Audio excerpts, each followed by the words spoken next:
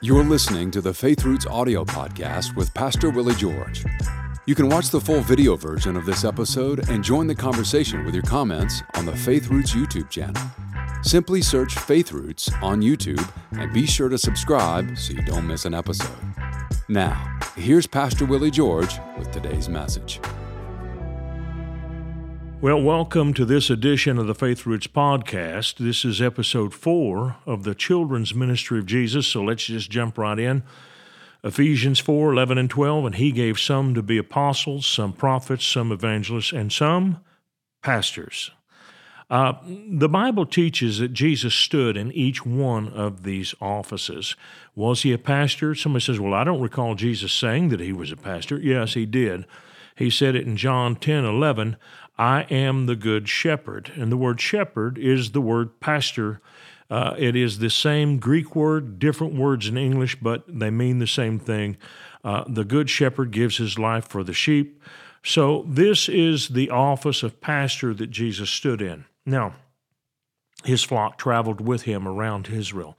There were a group of people that were always with him, but he pastored people wherever he found them. And listen to Matthew's Gospel, chapter 9, verse 36. But when he saw the multitudes, he was moved with compassion for them because they were weary and scattered like sheep having no shepherd. So he saw this scattering as a negative thing. So when people are scattered and not gathered, Jesus sees that they're vulnerable. And people today, even though they may be believers, if they're scattered, they're vulnerable. They're not safe until they're in a flock. That is what drives a pastor. He wants to pull them together. This is how I received my call to ministry. I knew I was going to be a pastor because I'd seen myself pastoring. But really, when I took the step into this ministry, was something I did not really intend to do. Our church had a bus ministry. I was already the youth pastor at the church, the janitor, and any number of other things.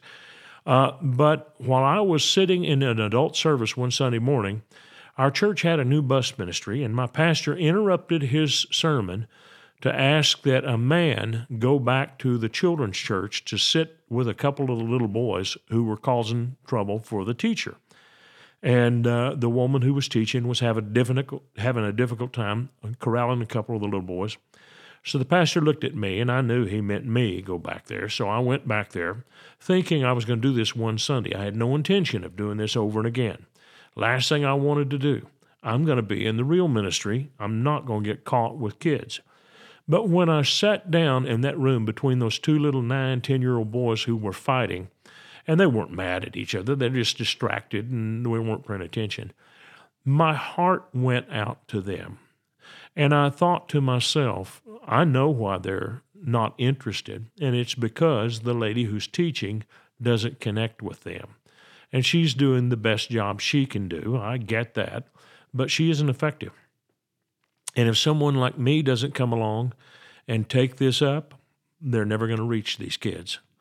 So I went to the pastor and I said, would it be possible for me to take these little guys, 3rd, 4th, 5th, and 6th grade, the old ones, they're the ones who are not listening in the class. The ladies that are teaching are sweet, but they only appeal to the younger kids. Can I have those older ones?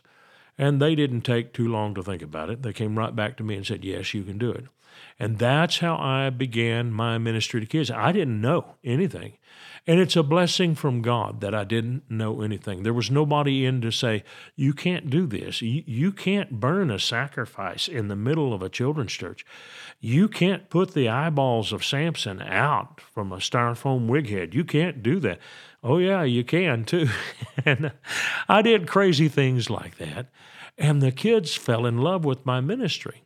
Now, they taught me. I didn't really teach them. They taught me because I didn't know about attention spans. I learned really quickly that you had to cut your lessons up into very short segments. I had to learn to use variety, that I had to do stories and puppets and illustrated sermons and music and games. I had all kinds of things that I used to hold the attention of those kids. But they were the ones who taught me by their response whether or not I was affected. I had to learn to use repetition. I didn't know that you had to write down what you wanted to teach in one simple sentence and make sure that everything that you communicate that day contains that one simple idea. A lot of teachers get up like a shotgun and they preach all over the Bible. You won't impart anything when you teach like that. Kids only learn when they hear things repeated again and again. I can show you that in Scripture. So I learned how to teach kids, and it was the most effective thing I could have done for my adult ministry, because a good communicator to children is a person who learns how to read his audience, which is what you have to learn to do to be a good communicator to adults. Now, this is a manifestation of the pastor's gift. I was called to those kids by what was in me. There was a drawing in me to want to take care of them and feed them. That's a pastor's gift. Here is it, the same thing in Jesus, Matthew 23:37. He is coming into Jerusalem. He sees the city and he says, "Oh, Jerusalem, Jerusalem, the one who kills the prophets and stones those who are sent to her. How often I wanted to gather your children together as a hen gathers her chicks together under her wings, but you were not willing." That's what a pastor does. He wants to gather people together. He's concerned about stickiness in the church. All right, now, listen to how he accomplishes this. Here's Peter talking about it in 1 Peter chapter 5. What is it that makes people want to come and stick? Here he is. "The elders who are among you," 1 Peter 5:1, "I exhort, who am a fellow elder and a witness of the sufferings of Christ, and also a partaker of the glory that will be revealed.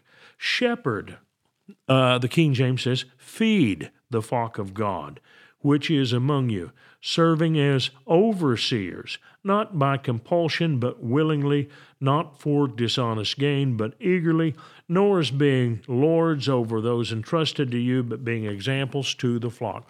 There are three things here that the pastor is told to do. Peter's telling you what they are. Number one, you got to feed. If you're going to be a pastor, you have to feed. And that's what a children's minister does. He learns to feed kids. If you're going to be a pastor, you have to lead. He's called an overseer. I was with my grandfather, who was a rancher. When I was a little bitty boy, when I was so small, I would stand up in the front seat of his pickup, and he and my step-grandmother would drive all over the ranch looking at their cattle. And I couldn't see what he was talking about, but I still remember my grandfather had a good eye for the cattle, and he could tell if there was something amiss in any one of his cows. And he said to his wife, "Anna, we've got to doctor that one. We've got to doctor this one." And so very often he would have them follow him. He would throw cake on the ground and lead them into a pen. Once he got them in the pen, he would push that particular cow into a chute, and he would give her a shot or put purple medicine on her. My granddad had a hat that was covered in purple medicine because it was nasty stuff, and it was hard to keep it from not spilling all over the place, and that was his work hat. So he had an eye for these cattle. He could see when they needed help. That's what a pastor has. A pastor senses deficiencies in the flock. He can see that they need feeding in a particular area. And that's the Holy Spirit giving him wisdom to go in a particular direction. So you feed and you lead. So that leading is that you're feeding with oversight. You're not just throwing out good material because it's good material, but you know that certain things need to be taught in certain seasons. And finally, you have to be an example. So that's the third element. You feed, lead, and model. Those are the three elements of a pastor's ministry: feed, lead, and model. And so that's what the shepherd is charged with doing: refreshing the sheep, steering the sheep away from strife. Listen to Psalm 23. "The Lord is my shepherd, I shall not want. He makes me to lie down in green pastures. He leads me beside the still waters. He restores my soul." You can't restore people if they're caught up in turmoil and in strife. And sometimes you have to teach people to rest. A lot of people don't have that ability to immediately rest. They stay provoked, And the devil works against them by attacking their thoughts, and you have to show them how to resist those thoughts that come to set them into turmoil, because turmoil is not from God, and you have to show people how to get a handle on your mind. That's what a pastor's good at. Pastor teaches people, don't receive every thought that comes into your brain. Not every idea that comes to you is from God. Not everything you think comes from God. There are devils out there. There are demonic spirits out there who want to influence people, and they do it with troubling thoughts. And so pastors have the mission to calm people down and teach them how to reject those troubling thoughts, not to receive them. Listen to Proverbs chapter 11, verse 29. He who troubles his own house will inherit the wind. And so you want to teach people to be at peace and to quit troubling themselves and all the others around them. That's what a pastor is sent to do. And that's what children's ministers are sent to do. A children's pastor is sent to do that. Well, this is one of the ministries of Jesus. He was an apostle, Hebrews 3:1, a prophet, Matthew 13:57, an evangelist, Luke 8:1, and a shepherd or pastor in John 10. So he stood in 4 of those 5 offices that we've read about in Ephesians 4. Tomorrow we'll get into the next one. I hope you'll join me then. I want to thank you for watching our podcast today. And if you really liked it, would you please give us a little thumbs up by clicking on that sign down below? And then I would encourage you to subscribe to our channel so you don't miss any of our future podcasts, because they're all going to be good. And if you would like to support us financially, either with a one-time gift or recurring gift, you can do that by clicking on the link below or going to myfaithroots.com. Thank you so much for watching this program. We hope this message has been a blessing to you. Ratings and reviews help us reach more people, so take a moment to leave a review on your podcast app and consider sharing an episode with a friend or family member that needs to be built up and encouraged in the Lord today. Thank you for listening.